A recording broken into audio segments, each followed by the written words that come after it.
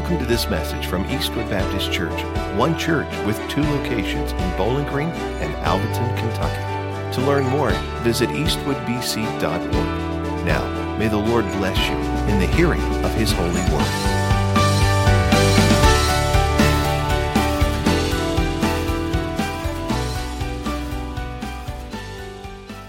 Well, grab your copy of God's Word and go with me to Isaiah 6. We last week began a journey through the book of Isaiah.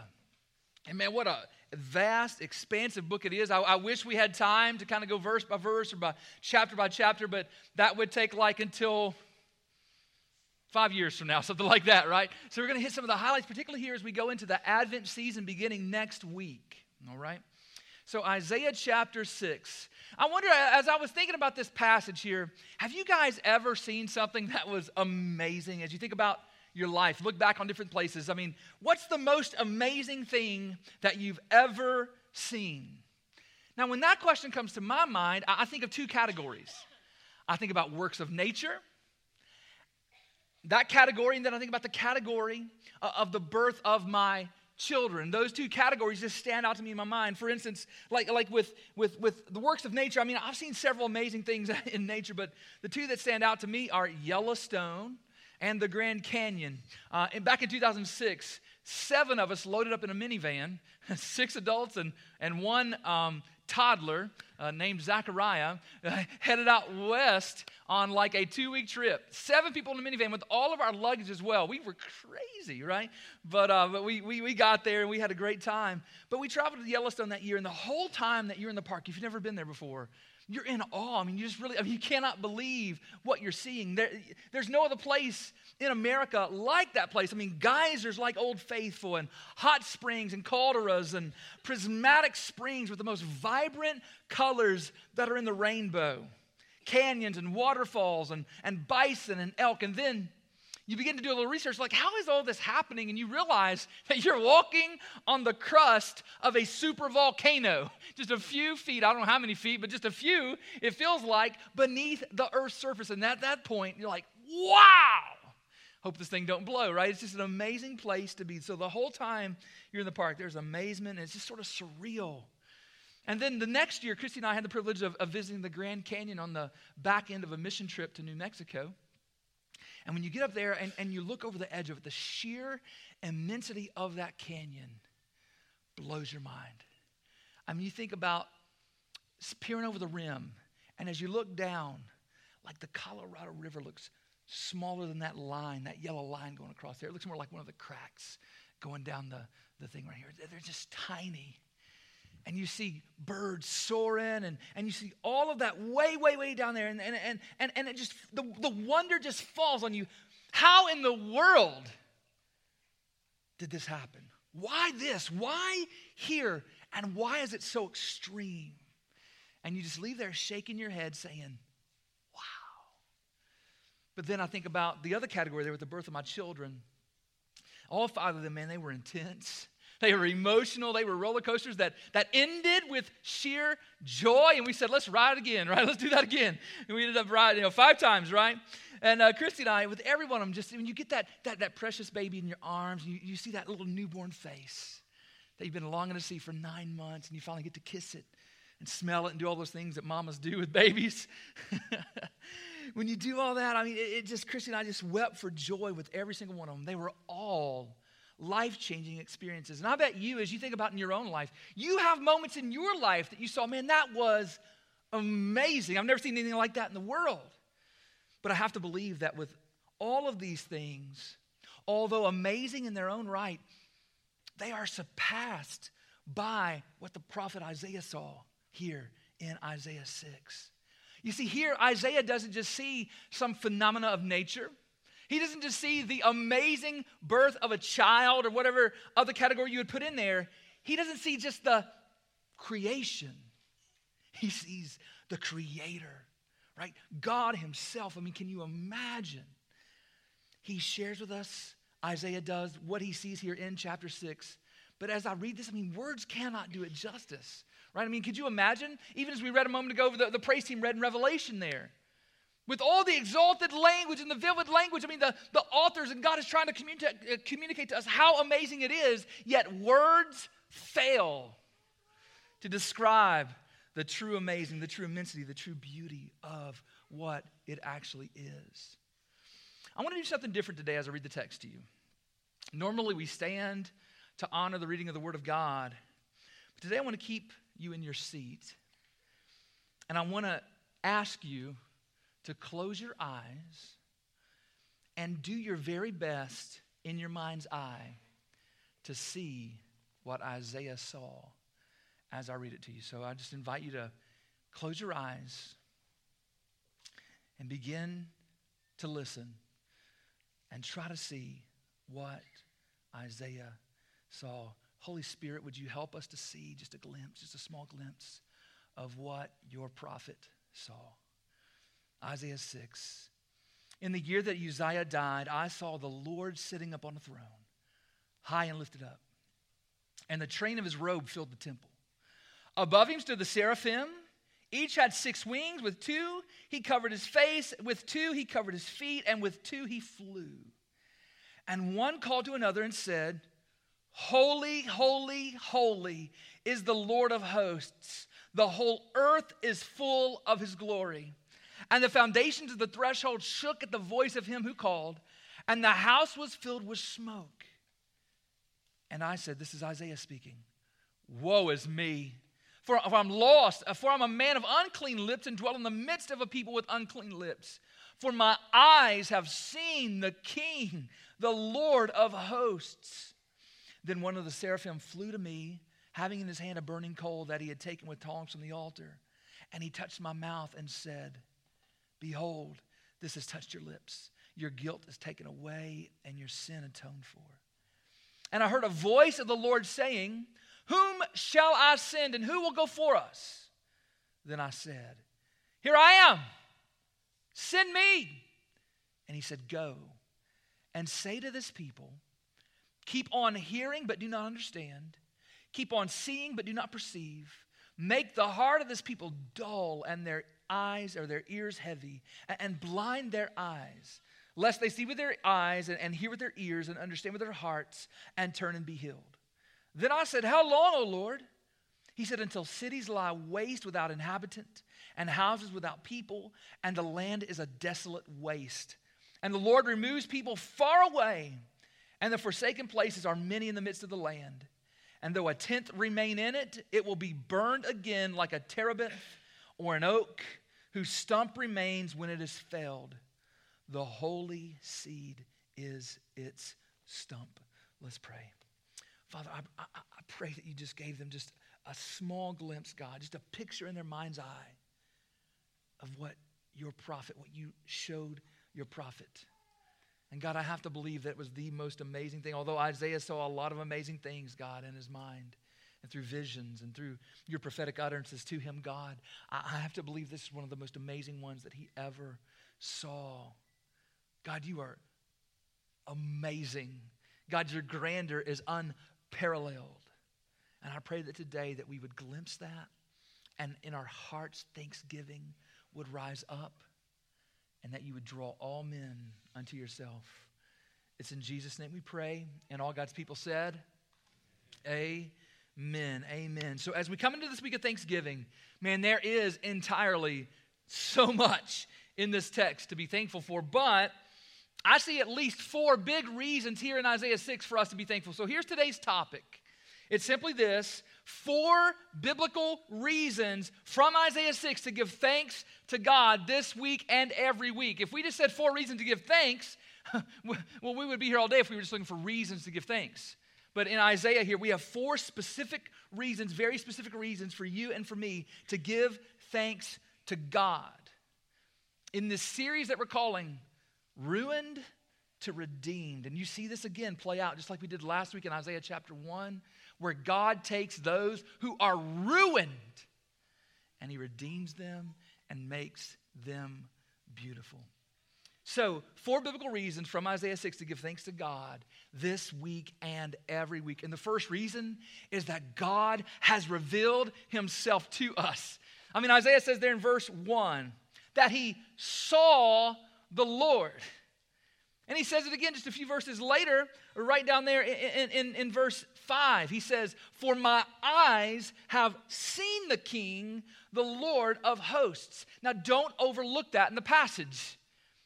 Yeah, you see the vision and what he saw, but don't overlook the fact that he actually saw a vision of God. Don't overlook that in the passage, and don't overlook that in your heart.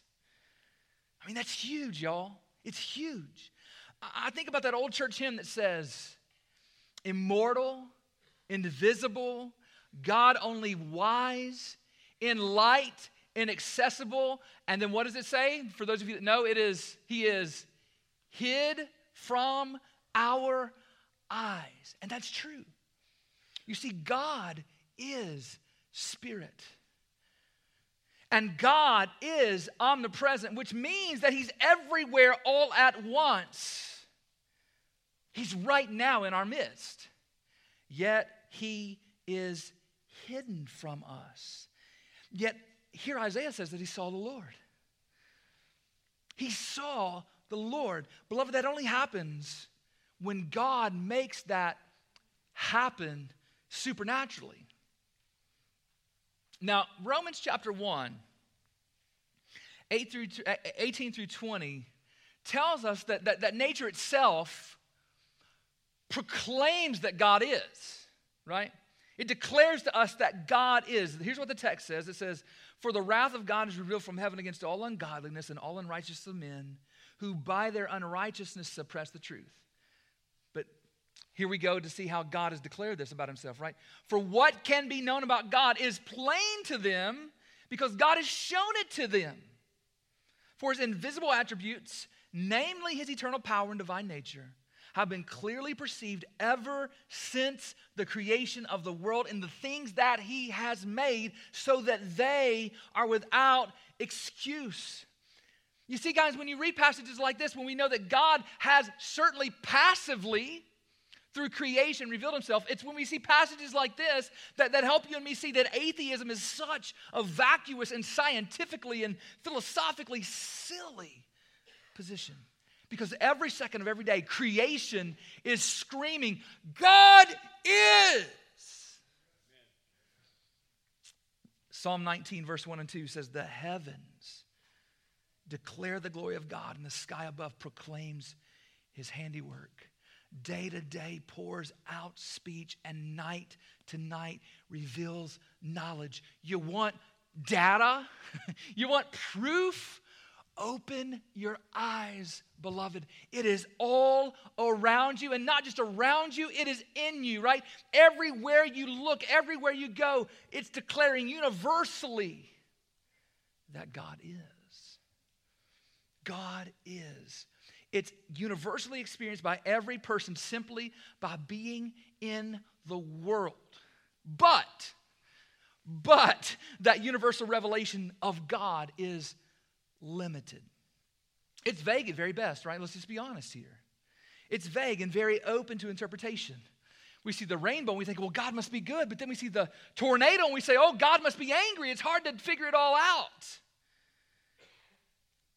Nature clearly tells us that God is, but what is he like? How do we relate to him? Nature cannot definitively tell us that, okay? And our sinful nature takes all of that good data that we see in nature and it suppresses it and it twists it to make idols of the heart and of the eyes. And so we need more. We need more than just simply creation to know who God is and how to relate to God. And praise be to God, he has not left us without more. God has given us more. You see, here God gave Isaiah a vision of himself, right? Now, it was no doubt sort of a limited manifestation of the fullness of God, but an amazing manifestation nonetheless. Isaiah says that he saw a great king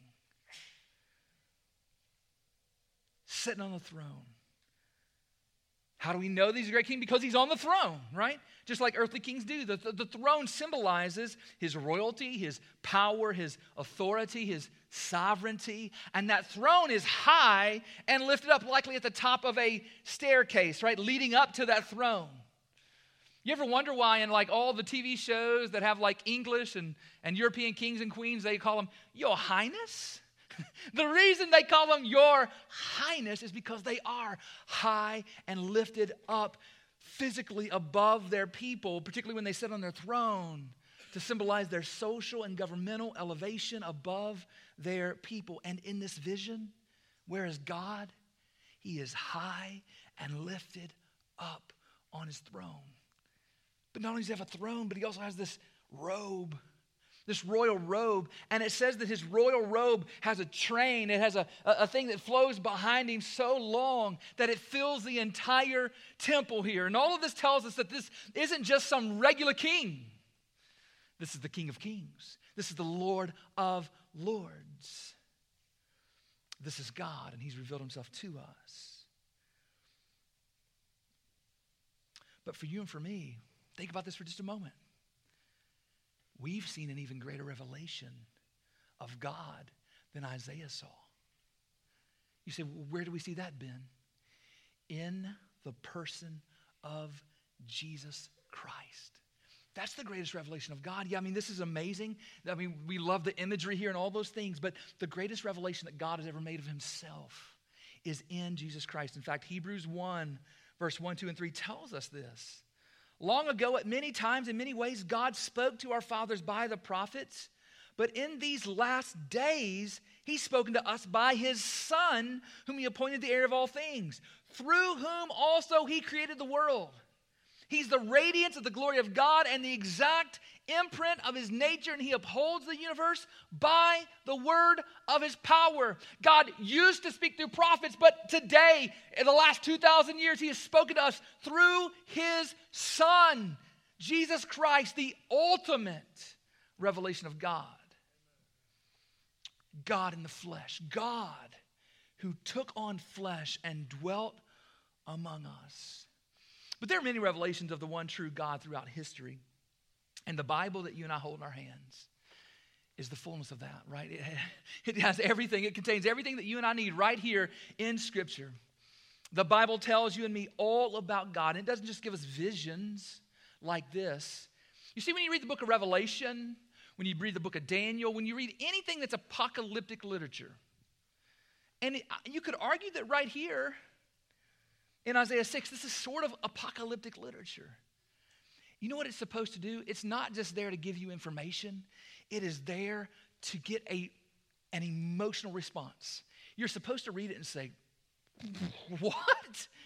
Okay? You're supposed to read it and be moved inside. And Scripture certainly gives us a lot of those things, but it doesn't just give us those things that sort of lead us to this emotional response of awe and of terror. It also gives us, praise God, propositional truth about who God is and what God is like and what his will on earth is. And so, beloved, in his grace, mercy, and love, God has not remained hidden. He's obviously here in the prophet given us a vision. In Jesus Christ, he's given us the ultimate revelation, and he's written it down and recorded it all right here in Scripture for you and for me. He has revealed himself to us. We know who he is, what he's like, and what his will is. And for that, we should be thankful. But we see another reason to be thankful here in Isaiah 6, and that is because God in his holiness radiates his glory. Let me say it again. God in his holiness radiates his glory. Now, God is not the only being that is seen in this vision. There's also some other beings there. They are the seraphim. Now, the seraphim, we get this amazing description of them. We're not told how many of them, but we get this amazing description. Look at verses 2 through 4. Here in Isaiah 6, above him stood the seraphim. Each had 6 wings. With 2 he covered his face, with 2 he covered his feet, and with 2 he flew. And one called to another and said, Holy, holy, holy is the Lord of hosts. The whole earth is full of his glory. And the foundations of the thresholds shook at the voice of him who called, and the house was filled with smoke. The Hebrew word seraphim literally means burning ones, okay? I just picture in my mind like, I don't even know the dude's name. Is it like one of the Fantastic Four? Aren't they like isn't there one that's like on fire all the time flying around for those of you into superheroes? What's his name? The Human Torch. That's right. So I picture in my mind like the Human Torch here, okay? This dude who is on fire, but he's not being consumed. And these seraphim, they have human features, a human appearance, right? They have feet, they have hands, they have a face, but unlike humans, they have 6 wings. 2 wings for flying, 2 wings for covering the seraphim's face, and 2 finally to cover their feet. You say, why the feet and the face? Well, you know, most likely that's simply just a posture of humility before the great King our God.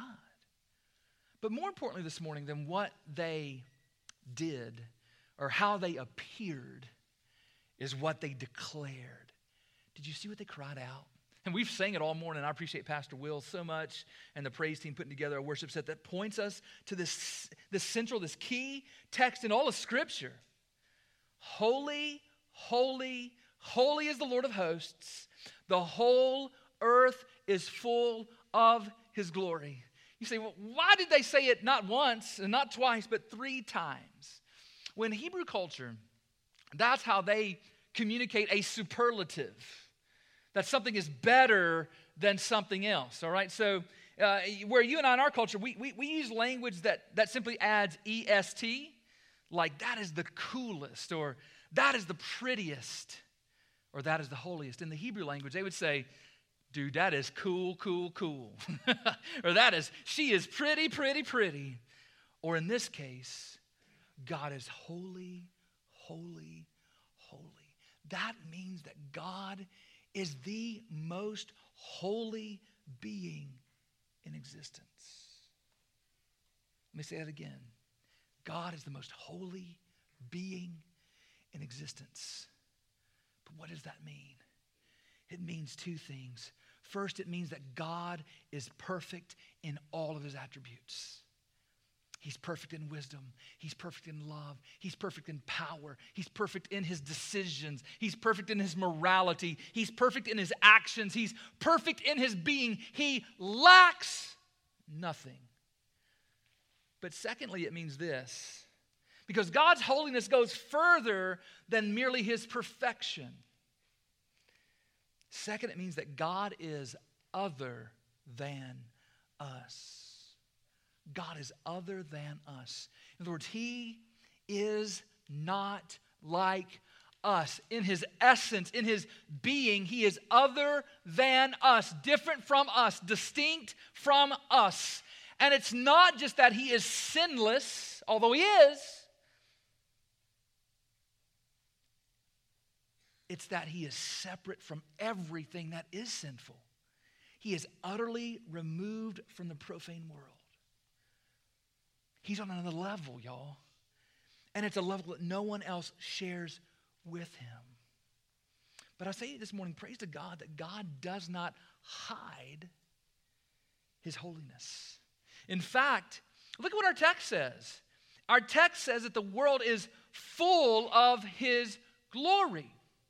Now, what's the difference there? What's the difference between holiness and glory? Here's the way I like to think of it. Holiness is the inner distinctiveness of God's essence, right? His being. And glory is the outward manifestation and the shining forth of God's holiness. His being and his actions, right? It's the glory of all that. It's sort of like the sun. The sun is not light, right? The sun is like helium and all these other chemicals that are blowing up inside this thing we call the sun. But what shines forth from the sun? Light. And God in the same way, in his essence, in his being, he is holy. And what shines forth because God is holy? And the answer is his glory. Glory is the outward manifestation, the shining forth of God's holiness. And as the seraphim say here, the whole earth is filled with God's glory. That means there's not a spot on creation or in creation that's not touched by God's glory and shines forth God's glory. And I say to you this morning, we should be eternally thankful for that. Think about that for just a moment, guys. There's not a spot on this earth that does not bear the mark of His glory. And that especially means you this morning. Why were you created? What is the meaning of life? To glorify God and to enjoy Him. That's why you were made. God wants to radiate His glory even more greatly through you. It's already there. He's already glorifying Himself through you, but He wants to do it more. But we see a third reason to be thankful this week and every week in God, which is this third truth, is that God has provided forgiveness and atonement. God has provided forgiveness and atonement. Yeah, man, God is holy, holy, holy. Yes. And yes, the whole earth is full of His glory.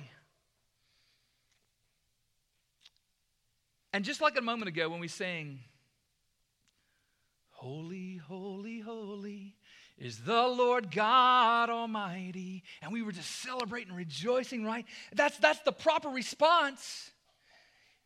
You see, while we rejoice in that moment of amazement when we see God's holiness and glory, the very second, though, we have a moment of self-reflection, our delight turns to despair, just like it did with Isaiah.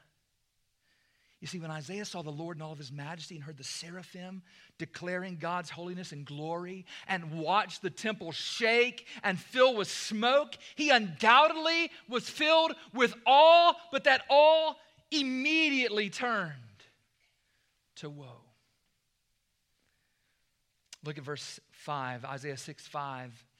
And Isaiah said, woe is me, for I'm lost. For I'm a man of unclean lips, and I dwell in the midst of a people of unclean lips. For my eyes have seen the King, the Lord of hosts. You see, Isaiah immediately, intuitively realized his sinfulness. As he saw God's holiness and glory, he immediately, painfully became aware of the truth of Romans 3:23. For all have sinned and fall short of the glory of God. He understood in that moment his unholiness, and it scared him to death. He said, woe is me. Woe is me. I'm lost. I'm undone. I'm doomed. I'm ruined. And he was indeed a man of unclean lips, just like you and me. And those unclean lips simply bore the fruit of an unclean heart, an unclean soul. What an uncomfortable situation it is when unholiness comes into the presence of complete and perfect holiness. Isaiah, he was at once convicted of his sin, confessed his sin. And I say that, beloved, because that's very important here. Listen to me very carefully. If you're here this morning and you've never repented and trusted in Christ, this I'm about to share with you the first step to being cleansed and saved. You know what the first step is? The first step to being saved by the Savior is realizing and agreeing that you are indeed lost and in need of saving. Right? The first step to being saved is to say, woe is me, I am unclean. Now, there are some of you this morning who have walked in here, and praise God that you're here. You have never been saved. Or maybe you walked an aisle at one point in your life, but there's no relationship there. There's no fruit there. You simply walked an aisle. You were never saved. And maybe one of the reasons that you've never been saved this morning is that you've never understood that you're lost. You've never understood that. So listen closely this morning. You and I are sinners. I'm a sinner with you.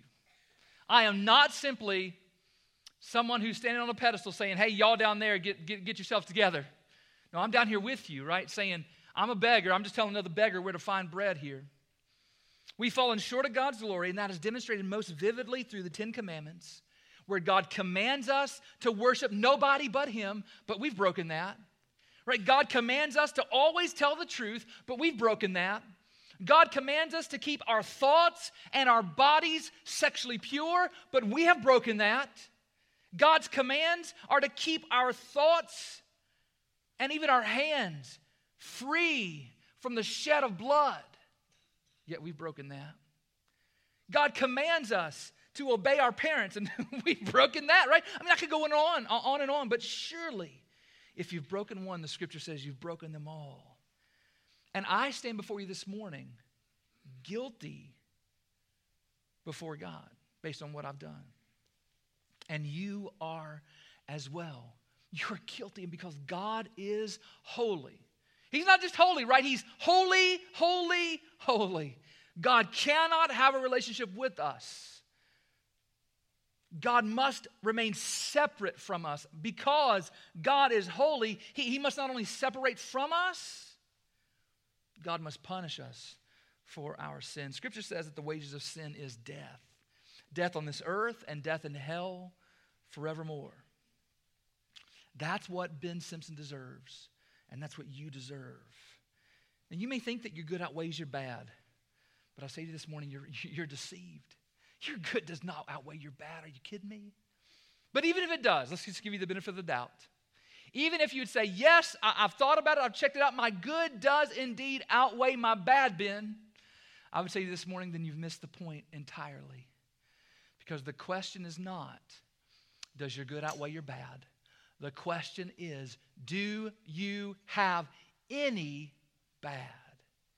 And if you have any bad in your life, if you have ever sinned, just one sin is enough to make you guilty. One sin is an unpayable, infinite offense against our holy God that you cannot overcome by yourself. Based on what you and I have done, we got to echo Isaiah here and say, woe is me, for I'm lost. But here's the good news. I want you to see what God does here in Isaiah 6, right? You want to have a reason to be thankful this morning? Right? You want to have a reason to be thankful this week? Look at verse 6 and 7. Isaiah 6, 6 and 7. Then one of the seraphim flew to me, having in his hand a burning coal that he had taken with tongs from the altar, and he touched my mouth and said, behold, this has touched your lips. Your guilt is taken away, and your sin is atoned for. You see what happened here, beloved? It's that God acted in grace and mercy toward Isaiah. He cleansed Isaiah of his sins. He atoned for his sins. You see, God's grace and mercy, that was Isaiah's only hope. And I say to you this morning that God's grace and mercy still today. This was around 750 BC, somewhere in that neighborhood, when Isaiah got this vision. So some 2,700 years later, God's grace and mercy is still our only hope. Our only hope. And that grace and mercy is extended to you and to me through Jesus Christ. He is that coal in one sense that touches our lips and cleanses us. He lived the holy life that you and I cannot live. He died the horrible death that you and I deserve, and he rose again from the dead as proof that every person who calls on the name of the Lord will be saved. You know what that means? That means that every person in here can be saved. I don't care what lifestyle you're living in. I don't care what your past is. I don't care where you're from. I don't care anything about any of the things that you might raise up and say, no, I've got this issue, preacher. All of them have to put their hands down. Because in Jesus Christ, everyone who calls on the name of the Lord will and can be saved. And many of you here today, you've already experienced that. And I'm thankful for that. But some of you haven't. And I'm thankful today that God has given you another chance to turn and trust in Jesus and be saved. Listen, don't wait. I mean, we're going to give an invitation here in a few minutes. But don't wait until then. Yeah, you don't get saved by walking an aisle. You get saved by God by calling out to him from your heart and saying, woe is me, save me. That's what it takes. Don't wait for the invitation. Do it now, right now, between you and God. Just call out to God and you will be saved. And know that Jesus is your Savior. I'm so thankful that God's provided forgiveness, that God has provided atonement. But finally this morning, I see a fourth reason to give thanks to God this week and every week, and it's this. God has given us a ministry. God's given us a ministry. Man, that should be mind-blowing, right? He's given us a ministry. The ones who were just crying out, woe, and they were in terror and they're in despair, these are the ones that God calls up on and then entrusts with a ministry. Man, God is good, isn't he? Look at Isaiah 6, 8, and 9. And I heard the voice of the Lord saying, whom shall I send and who will go before us? Then I said, here am I, send me. And he said, go and say to this people. So as God looks out on us, God says, who will go for us? And Isaiah here immediately responds, here am I, send me. Beloved, I say to you this morning, isn't the willing heart that's demonstrated here in Isaiah the only proper response to the forgiving, atoning grace and mercy of God? Isn't that, could there be any other right response when called upon by the God who has saved us other than to say, yes, God, I'll go. I will go, God. And that's exactly what we should do. That's exactly how you and I should respond. You see, God's grace to us demands our service to him, not because we have to, not because we're trying to pay God back, but because we are full of gratitude for what God has done. And because there is joy in walking with Jesus and in serving Jesus. Praise God. Praise God. I still remember very vividly, guys, the season in my life when God was calling me specifically into vocational ministry. So very vividly, still remember those days. Back in 1999, 2000, somewhere around in that area. But the truth of the matter is that God is calling us everyone into ministry. Right? I mean, some of us is going to be vocational ministry, a few of us. But for the most part, it's going to be just ministry, right? It's part of our life. It's who we are. We do it whether we're getting paid to do it or not. That's the calling on the Christian life. Every one of you has been called to be a minister. Every one of you has been asked by God, who will go for us? And God is waiting for you to say, here am I, send me, send me. Beloved, listen to me very closely. You say, well, I would do it if I was just better equipped.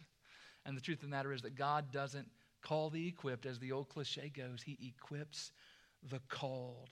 He's just looking for that willing person, the willing person to answer and say yes, and then he'll provide you everything that you need.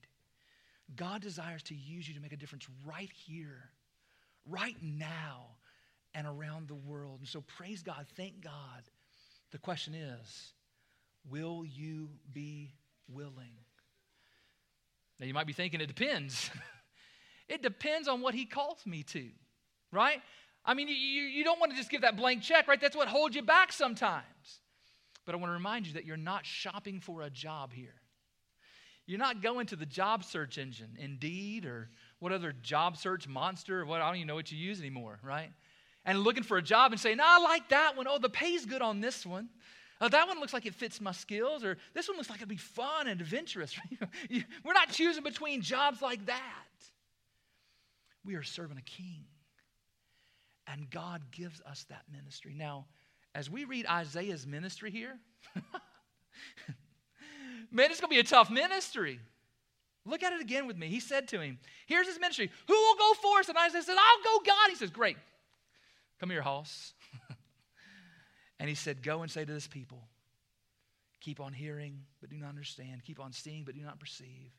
Make the heart of this people dull and their eyes heavy, or their ears heavy, and blind their eyes, lest they see with their eyes and hear with their ears and understand with their hearts and turn and be healed. Then I said, how long, O Lord? How long do you want me to do that? And he said, until cities lie waste without inhabitant, and houses without people, and the land is a desolate waste. And the Lord removes people far away, and the forsaken places are many in the midst of the land. And though a tenth remain in it, it will be burned again like a terebinth or an oak whose stump remains when it is felled. His job, his calling, his ministry was to prophesy severe discipline upon the people of Judah. That was his job. Do you think he would have gladly said, yeah, God, me, send me, if God had given him the details beforehand? Guys, that's why God doesn't tell you beforehand. And who knows what ministry you'll have. You may have the greatest ministry that you say, man, every bit of it was awesome. It was amazing. God blew my socks off. Or you may have the ministry that you feel like every day is burying somebody. Whatever it is, y'all, be faithful. Be faithful. God doesn't tell us up front. Remember, we're not applying for a job. We're surrendering to a king. No matter the ministry. You see, God, though, is always working his good. Even here. His holy plan.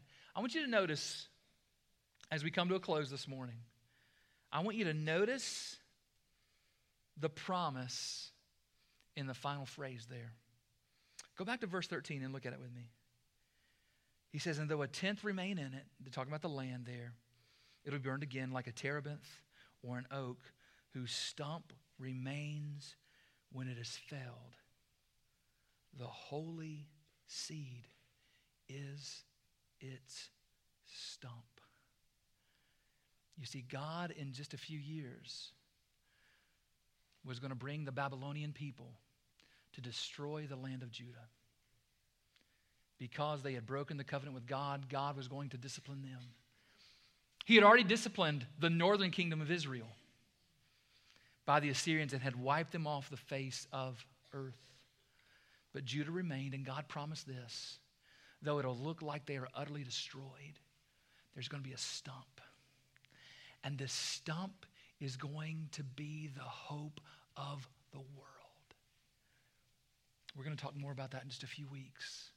So I just challenge you, even between now and then, go study on this stump. And what Isaiah is talking about here, it's awesome to think about. Beloved, there are so many things to be thankful for. Here's my final prayer this morning. May we lift up our thanks high to God, who is seated on his throne.